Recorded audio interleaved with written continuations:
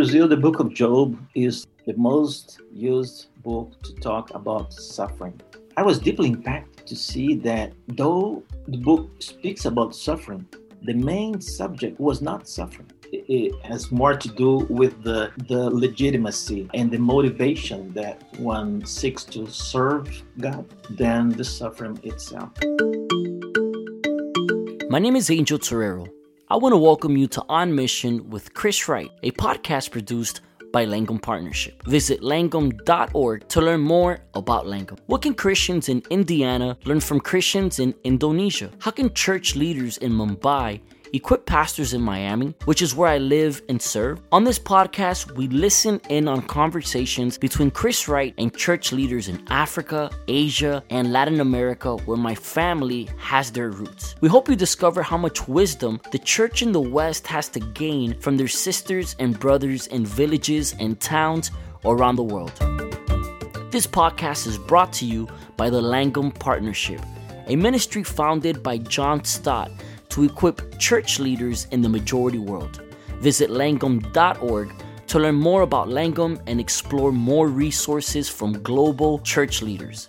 Our host is Dr. Christopher J.H. Wright, known to many as Chris Wright, a respected theologian and award-winning author of more than 30 books, including critically acclaimed The Mission of God, Unlocking the Bible's Grand Narrative. When he's not writing books, Chris serves as International Ministries Director for Langham. Today's conversation takes us to Sao Paulo, the largest city in the Southern Hemisphere and a major hub for the entire South American continent. This is where Langham Scholar Daniel Santos lives and ministers as Professor of Old Testament at the Andrew Jumper Graduate Center of the prestigious McKenzie Presbyterian University. Through his conversation with Chris, we'll learn about life in Sao Paulo, some of the challenges the church faces there, and how a conversation with John Stott inspired Daniel to focus on reaching the next generation for Christ. I hope you enjoy.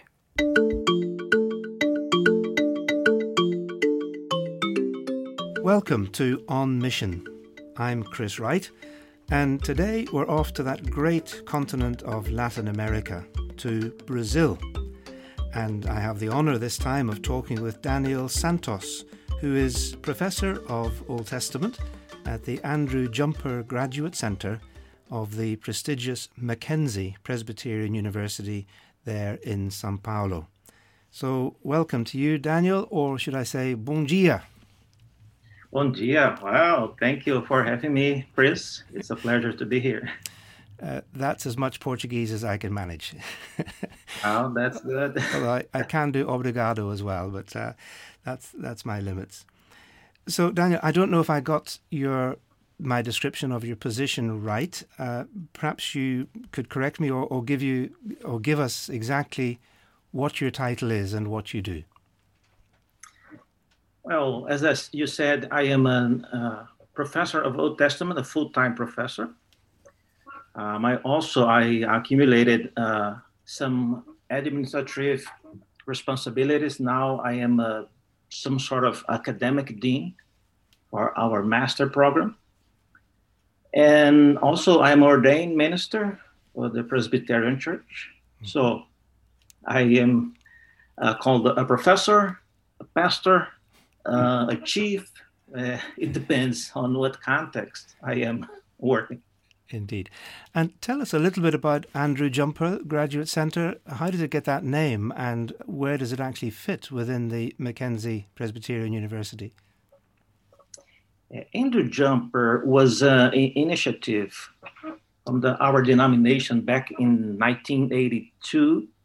So they started inviting professors from the US and the UK to come over and teach modular courses. The guy who was behind helping financially with the project was this pastor from St. Louis called Andrew Jumper. And sadly, he passed away in the middle of the process. So the team decided to put his name on the institution that was later on initiated. So the name Andrew Jumper comes from this guy who was initially helping financially and doing some help with the strategies to find professors. Andrew Jumper is a school that work with pastors. We do not train pastors. We have seminaries in Brazil, but our students, for the most part, are ordained pastors. They have some sort of ministries in local churches, and they have some responsibilities like some elders and deacons. They come to learn some skills to better understand and expound the Word of God. But our focus is primarily someone who has already a bachelor's degree in theology or some sort of engagement in the church, in the local church, doing some ministry. That's our main goal in Brazil with this school. So it's taking pastors who are already experienced and have a theological background and, in a sense, giving them refreshment or retooling or further equipping for their ministry in specific areas and deepening, perhaps, their theological faith and understanding? Yes, Chris. For the most part, our students are looking for tools to better understand the Word of God, improve their homiletics abilities to preach. Also, they're looking for training to be a professors in some of the seminaries around Brazil. And sometimes we have a lot of ladies in our counseling department, even New Testament. So that's the main goal, prepare someone that is already engaged in ministry. It's rare, Chris, when we get someone, well, we don't complain, but it's rare. Daniel, tell us something about yourself. How did you personally come to faith in Jesus, and perhaps a little bit of your journey that led you into academic theology and ministry and pastoral ministry? Chris, I was born and raised in the same city in the Midwest of Brazil. And I am the fifth generation of Presbyterian families in that city. We are 5 siblings. All of them, including my parents, still live in the same city. I am the only one who got out of there. My first recollection of being called to ministry was back in 1986 when I participated in some sort of short-term mission in Brazil. And my role on that mission was to preach. And I was 17 years old, and the guy, the pastor in charge, gave me the responsibility. And even though it's a podcast, but when the video comes out, he gave me this book from John Stott. This is a commentary on the book of Ephesians. And this edition is from 1986. And he gave me specific instructions. You read chapter 4 and you memorize it and you repeat it in front of the people. That's all. And I remember reading the Stott's commentary on Ephesians and was so impacted by the way he was able to list and the homiletic that he's so well known. And that was my first experience being called not only to ministry, but challenged to expound the Word of God in some similar ways. Well, the experience of reading Stott's commentary led me to many different steps in my life. God prepared me to do the things that I do today through a series of miracles, I like to say. I went to college. Tell us some of them. I went to college when I was 17. I have a degree on civil engineer. After that, I went to seminary in 1998. After that, I got married I served as an assistant and then a senior pastor up until 1998. In 1998, the end, I went to Covenant College in the US. I did my master's degree at THM. That was the first miracle to finish up a degree in the US. I learned English later on in my life. In 2001, I started my doctoral studies at Trinity Evangelical Divinity School in Deerfield. I finished it in 2005. And then I returned to Brazil in 2006 to be part of the same institution that I'm still working right now. So looking back, I see a friend of mine that did the same track to some degree, but for a reason that I can understand, Chris, they had trouble finding the place back home. And by that I mean find a way to use their training and their wonderful skills back in the same institution or the same, even the same city. So I believe that was a great miracle that God prepared for my life and my family, being able to come back, find a very strategic job, and stay there. Or up at this day, I'm still working the same place. Yeah, that's wonderful. And so, in fact, we just do need to say that your studies for a PhD in Trinity in Deerfield, you are a Langham Scholar, supported by what was at that time still called John Stott Ministries, but is now Langham Partnership USA, and fulfilled, of course, one of the primary desires of and objectives of the Langham Scholar program, which is that you return to your country and are working there and committed and benefiting the church, because the whole point of the Langham Scholar program is to serve the church in the countries from which people come, and that is what you're certainly doing.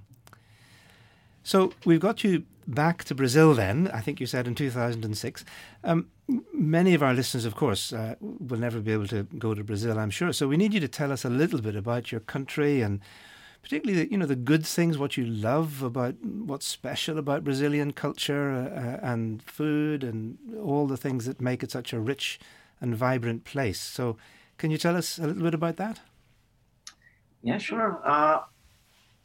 One thing about ministry in Brazil that we don't have the privilege to do one thing. So for that matter, I am a full-time professor. I teach evening class in the seminary in Sao Paulo, and the weekends I serve as an assistant pastor in the local church where I preach every Sunday and teach in the Sunday school. So that's the routine, our life every week. So Brazil, it's not for many reasons, but the city where I am based is São Paulo. São Paulo is I used to call a hub of 587 square miles that connects four counties and creates this huge metropolitan area of 3,000 square miles. And also 21 million people live in São Paulo metropolitan area. So that makes it a small country in its own right. I mean, 22 million is an enormous number of people. It's larger than quite a few countries in the world. When I say that São Paulo connects these counties around, I really mean connect because, the subway system and the highways that connecting all these satellite cities to the great core makes it São Paulo as an economic center for this great metropolitan area. But due to the size of the metropolitan area, São Paulo also creates what I call this cultural gravity, Chris, and also a cultural black hole. Let me explain these terms. As a cultural gravity, I think São Paulo manages to keep circulating close to us all the virtues and the vices of our country and from different countries as well. And as a cultural gravity, Brazil manages to keep circulating, for instance, problems that is ours, and we cannot get out of it because of the size of the city and the feeling that you are part of this world. And as a what we call a cultural black hole, the São Paulo metropolitan area manages to suck in new virtues and vices from different worlds and cultures as well.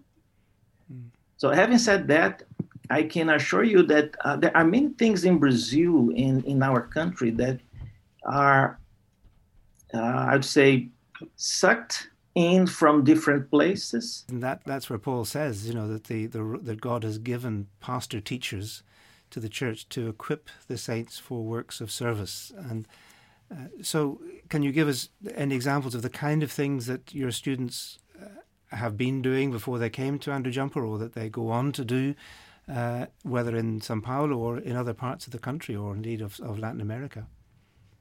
Mm-hmm.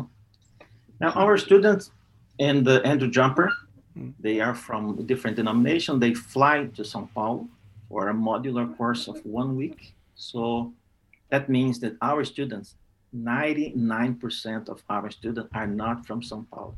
Oh. They come from different states. Mm-hmm. All of them are already in ministry. Mm-hmm. It means they have some local church that they are involved with. So that's the kind of student we have.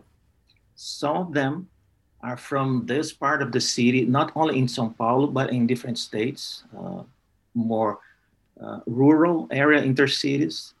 And they have here what they say to us in the feedbacks, that the experience of being together with students from different cities in Brazil, different states, it's very helpful, not only sitting in class and listening to the lectures and the classes, but also the get together with other students. It has been our major source of joy, seeing our students from different denominations, different states, different cities, just chat and exchange experience.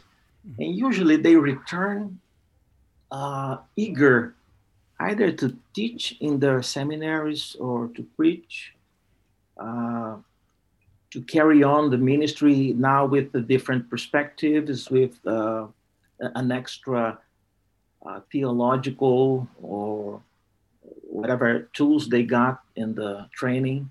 So that's the main reason why they come here. Mm. What about, one of the other things, of course, which I'm sure is very distressing for yourself and many others in Brazil, is the extent of the COVID pandemic crisis, which is obviously, again, a global issue. But we know that that's been very distressing in Brazil. And I'm just wondering how the church is responding to that, both at a health level, or indeed if there's anything worth saying in relation to the political level, and how the church responds to it, both socially as well as theologically, which we're called to do on the basis of God's word.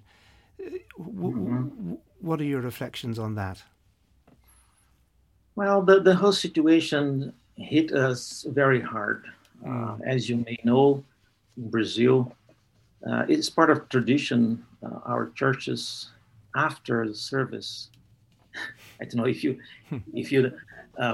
enjoy that. After the service in Brazil, the pastor walk down the aisle and stay in the door, and he hugs every single member.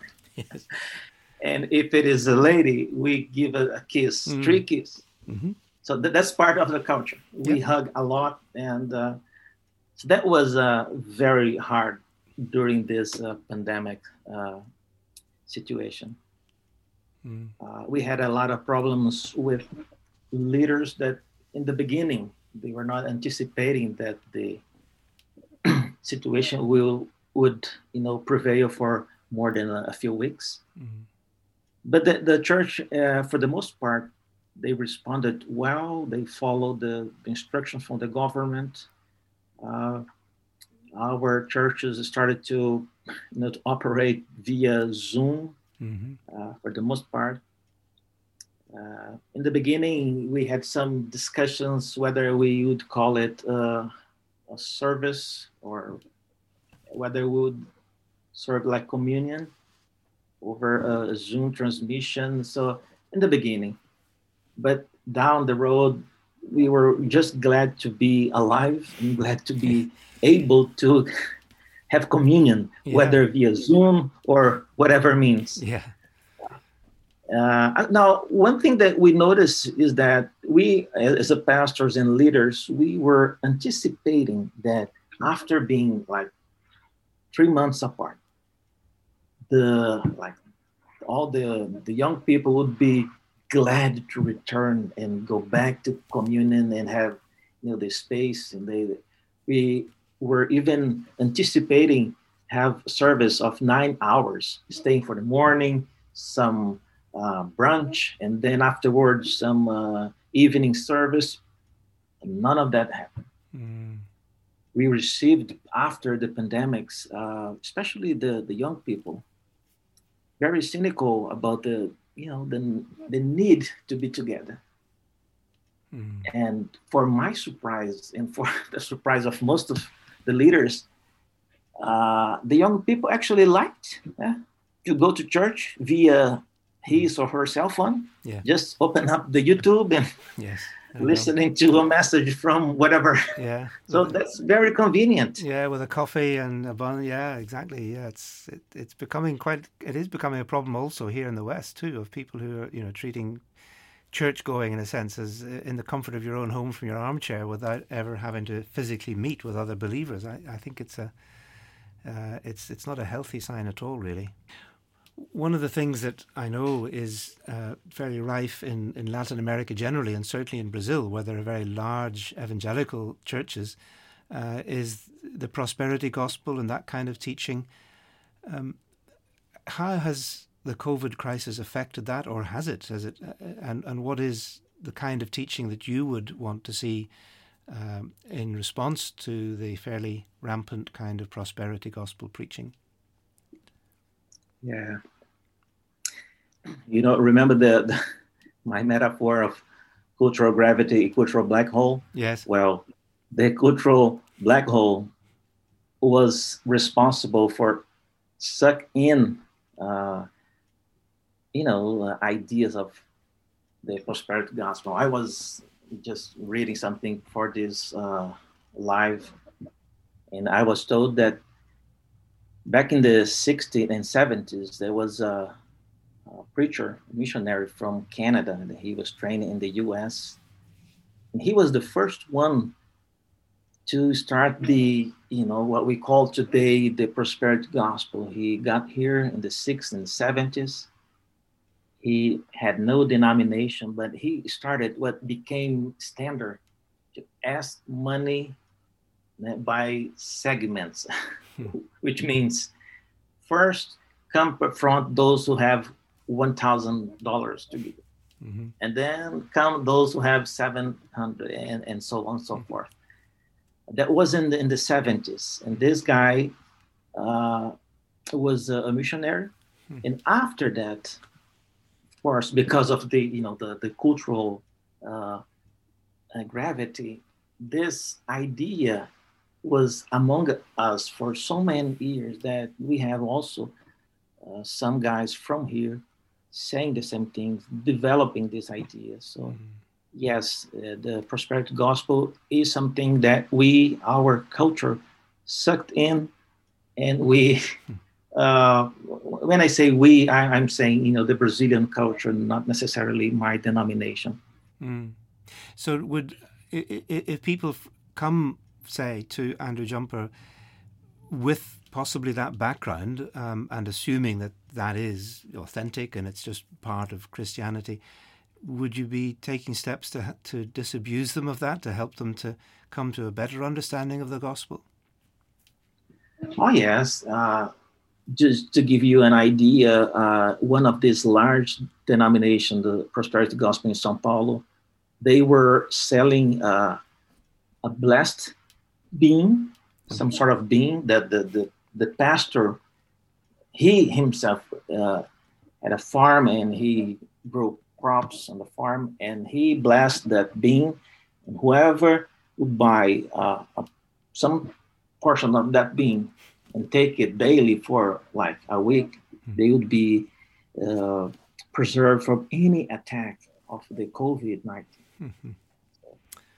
So that was, Yes. you have an idea Yes. of what this And they can do. You have not only, of course, the government was after them, and they prosecute the church for that. But.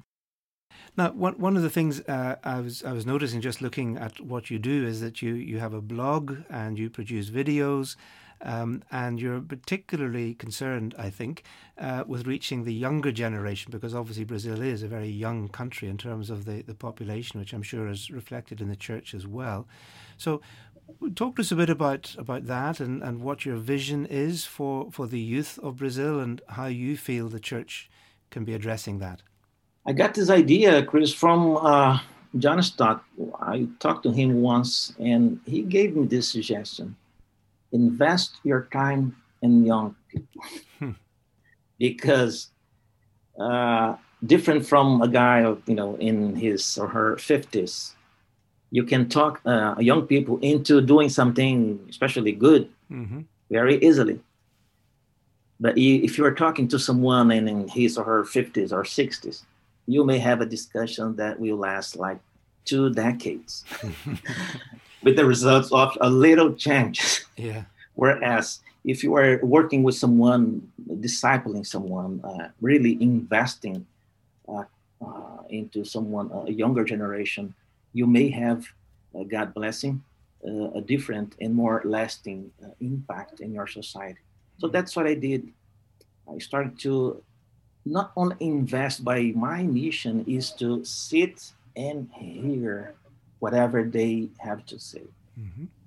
My blog is just a way to put in my words what I hear from them. Mm-hmm.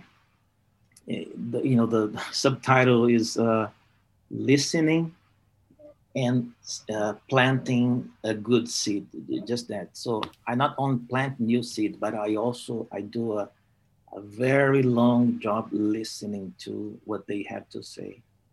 Yes. In that sense, then, on your blog, it's not just you spouting things to others, but you listening to what they have to say and then responding. Is that what you do? Exactly. It's that kind of extended question and answer time. Uh-huh. And I have people fighting this question for me. I talk to people. I have some live interaction with young people where they ask me a question and I say, okay, this is a very good question. Mm-hmm. And I'll give an answer in my blog later on for the benefit of more people. Yeah. But also, I have a student of mine that study with me in Brazil that now are in Chile and others in Latin America. So I started last year a new phase in my blog that I'm inviting young students of mine now serving in a different country to write like in Spanish or other languages. And also help me to translate, my stuff into their language, and I can also promote their stuff written in Spanish or whatever the language is. And all of them are my students. They studied with me, and I'm giving them the opportunity to be there. For some reason that I don't know, the blog is very famous in Brazil, so I open the door, invite someone new just to show the face. And I said, write according to the question that the young people have.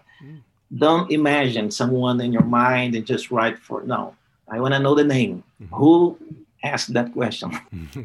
So effectively you're also seeking to give voice to people who otherwise wouldn't find ways to use their voice and to speak and to write, and you're mentoring and encouraging others to do the same, which is a good way to multiply yourself, of course. Yeah, that's amazing. One of the things that I know you've been involved with in terms of writing is the Latin American Contemporary Bible Commentary, the one-volume commentary on the whole Bible, which has been produced entirely by Latin American scholars, both in the Hispanic countries and in Brazil. And you've been involved with that. Tell us a bit about that and what particularly you've contributed. I gather your own teaching areas, particularly in the book of Exodus and one or two other Old Testament texts. Have you got favourite areas that you love to do? And with that Latin American commentary, how has that been going? Yeah. When I did my doctoral studies, my PhD dissertation was on the book of Exodus. So I used part of that to contribute to the Latin America commentary. Unfortunately, the commentary is available only in Spanish. It has not been translated into Portuguese. So, in Brazil, we don't have access to that commentary, not yet. Not yet. I think the plans are that it will be. Yes, that's right. Mm-hmm. And nowadays, I write more in stuff related to the book of Job, Proverbs, and Ecclesiastes than Exodus. Mm-hmm. As a matter of fact, I wrote a commentary on the book of Job with a different approach, with studies guides, and there is in my blog one section dedicated to someone who are interested in getting some involved in discipling someone in the book of Job. And I didn't know until I wrote this commentary that Job is a global theme. You can talk about Job with someone who are not Christian. Everybody knows something about Job, and that's good. That's a good starting point. So, I was going to ask something about that because I'm very delighted to hear that you've been doing that work in the wisdom literature, Job, Proverbs, and Ecclesiastes, because in many ways that is the most international part of the Old Testament scriptures, because they address universal issues of suffering and confusion and wisdom and so on. What particularly do you think from your Brazilian context and culture gave you any specific insights into any of those three books that you've been able to share that you feel were particularly relevant to your culture and which might also speak into the West? Because, so often in the Western Academy, we just assume that, the Bible just means what it means. And we lack sometimes that ability to see texts such as these ones through the eyes of people from a different culture. I'm just wondering how you've experienced that as a Brazilian thinker and writer in your context in relation to those books. In Brazil, the book of Job is, the most used book to talk about suffering. Mm-hmm. And I was intrigued by the fact that reading Job in Hebrew and doing a very, thorough reading in the book, I was deeply impacted to see that though the book speaks about suffering, the main subject was not suffering. Mm-hmm. And I wonder if my church in Brazil would at least consider reading the book from a different perspective. From my point of view, the book has more to do with the legitimacy and the motivation that one seeks to serve God than the suffering itself. Mm-hmm. So that's why I wrote a commentary trying to, create a new perspective on the book of Job. The motivation, that's the reason why God accepted the test that the Satan proposed. Is your book available in English or just in Portuguese? just in Oh, Portuguese. well, we should get it into English. No, there's a lot of good things in English but Well, available. yes, but I think the point you were just making is that people think that the Book of Job is just about the problem of suffering, but you're absolutely right. I think that the issue really is the integrity of a God-human relationship, because the question that is being asked is, God, do you think Job serves you for nothing? He's in it for what he gets out of it. And similarly to Hmm. God, God, are you protecting Job because of what you get out of it? Because you're only protecting him because he goes on serving you. If you take away what you're giving him, he's not going to serve you. So, it in a sense, the question is almost an existential threat to the relationship between God and human beings. Is there such a thing as genuine worship, or are people always in it for what they get out of it, both on the human side and indeed on God's side? And so the question is, well, if you take away everything he gets out of it, will he still be in it? Will he still be there? Yeah. And that's what the book is then wrestling with. And of course, Job refuses to give up his integrity, and that's the big challenge. So I wish I could read it in Portuguese. You'll have to help me with that one. Yeah. But that's great, Daniel, to know that you're writing in a sense for your own context and for people who need to hear the scriptures explained to them in that way. You have worked in Exodus, and maybe we're coming towards the end of our time, really, but you have worked in Exodus, and that was where you did your PhD. And one of the ways in which, of course, the book of Exodus has been used, particularly in Latin America, and especially going back to the 1960s, was in liberation theology, as it was called, originating in the Roman Catholic community, but spreading much more widely, with the understanding that somehow the gospel and the Bible must be interpreted and include action for the poor and the oppressed. And as we all know, liberation theology was fairly largely rejected by many evangelicals at the time.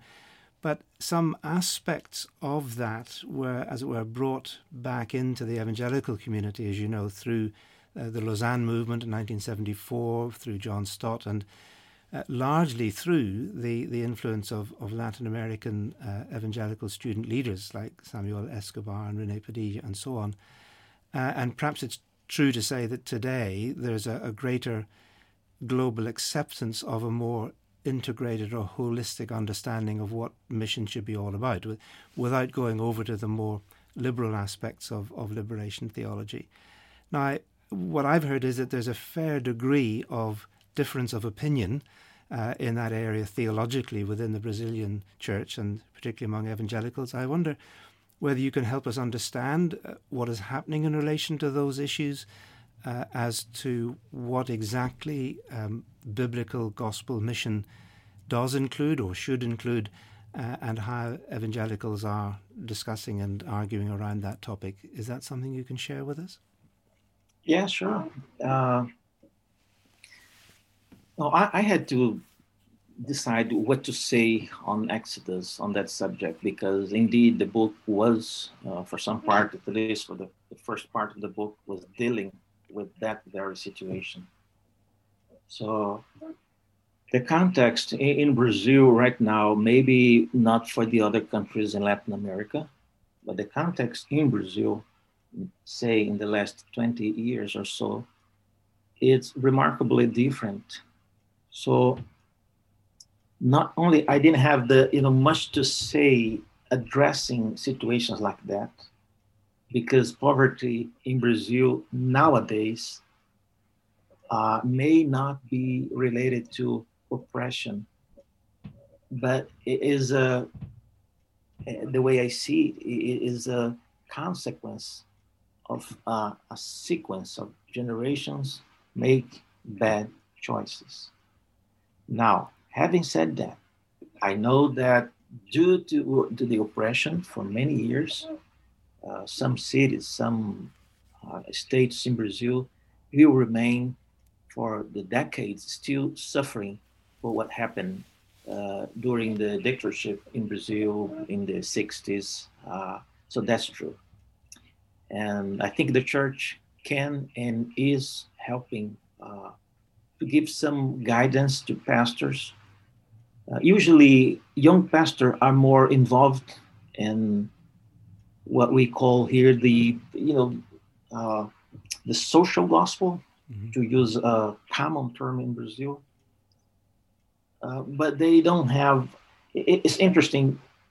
We have young leaders that have the blood and all the strength to fight, but unfortunately they are not involved in an institution that he or she can use to make some difference in the city or the country or the state. The challenge, Chris, is to help someone who is part of a institution to adjust his or her understanding of the gospel as a holistic vision of the gospel, and without leaving his or her job to serve as a minister. No, serving as a lay person help the country to get in a different direction on that subject. I think I was 2010. I was in Lausanne Congress, and I saw that the perspective that I received from that issue was already developed. I was not part of that. I grew up in the situation when Latin America was already moving from the hardships of the oppression. So my job today and what I can help from my commentary is something more leaning toward perspectives after not the poverty, because we all have poor people around us, but what's the perspective after we leave Egypt? Mm-hmm. You of course that the book of Exodus has 40 chapters, and the libertation is only at chapter 14. Mm. I usually joke about this, that after the Red Sea, it's difficult to sustain and to maintain any topic that was happening in Egypt, and for that matter, the preoccupation with liberation and with oppression and all of that. But yes, it is important. I am involved with that to the degree that I am capable of. So I'm not an expert on that. I have my limitations. And because of the focus too, I wish I had more time. I wish I could live 100 years. But when you sit to write something and think about something, you have administration responsibilities, you have family, you have a church, you have so many things. And that ends up helping you to focus on what you actually can do in your life. That's my position now, Chris. I am 52 years old. Mm-hmm. I know that. And you're a Bible teacher. Age is coming. Yes, that's right. I'm a Bible teacher. Yes. And I have a crowd of students around me eager to learn. Yep. So I'll leave that for someone who is already engaged in doing well, that kind of job. That's my position. I'm not against, I'm not, but I think God has distributed all the things that has to be done for different people. I think I used to feel the same way when I was teaching in a seminary in India, as I did for 5 years, that I obviously for all sorts of reasons could not go out into the streets of India and do the kind of work that they would go on to do, both in holistic mission, in preaching the gospel and in caring for the poor and all of those aspects of their ministry. But what I could do was to provide them with the kind of biblical nourishment and protein and muscles, as it were, that they needed to be able to do that sort of work and survive in it and remain faithful to the Lord and faithful to the Scriptures. So it seems to me that there is a role for theological educators who stick to that task and do it well, but do it in a way which is intentionally missional, in its outcomes, with the fruit that it bears in the lives of others. Daniel, let's just finish off with anything else in your immediate future, any plans or projects that you've got? Yes, we during the pandemics, I recorded a series called Quarantine in Job. So I did audio studies on all the 42 chapters in the book of Job. Someone from another country challenged me to put it together in one media, either a pen drive or a CD or whatever, edited well, and send it to, say, Angola and Mozambique, countries that speak Portuguese. So if you would pray that this project, God may use it to bless other people in different countries, that would be wonderful. That's something that I'm working right now. Thank you. That's great. Well, I've been talking here with the Reverend Dr. Daniel Santos, and we will certainly pray for those things. And so, Daniel, it's good. Thank you for being with us together. Thank you. God bless you. You're welcome, Chris. That's it for today's episode. Praise God for the body of Christ and how God uses each of us to accomplish His purposes. Whether we're Bible scholars and teachers like Chris and Daniel, or working in government or in the marketplace or in our homes, we can all be missionaries of the gospel. Thanks for joining us today. Again, I'm Angel Torrero, and thank you for joining me for On Mission with Chris Wright, a podcast produced by Langham Partnership. Visit langham.org to discover how they multiply and equip leaders around the world. If you enjoyed today's conversation, will you let us know by giving us a review and sharing this with a friend? And then join me for future episodes where we'll be talking to leaders in Zambia, Palestine, Kenya, Brazil, and beyond. We look forward to having you join for our next episode of On Mission with Chris Wright. In the meantime, God bless.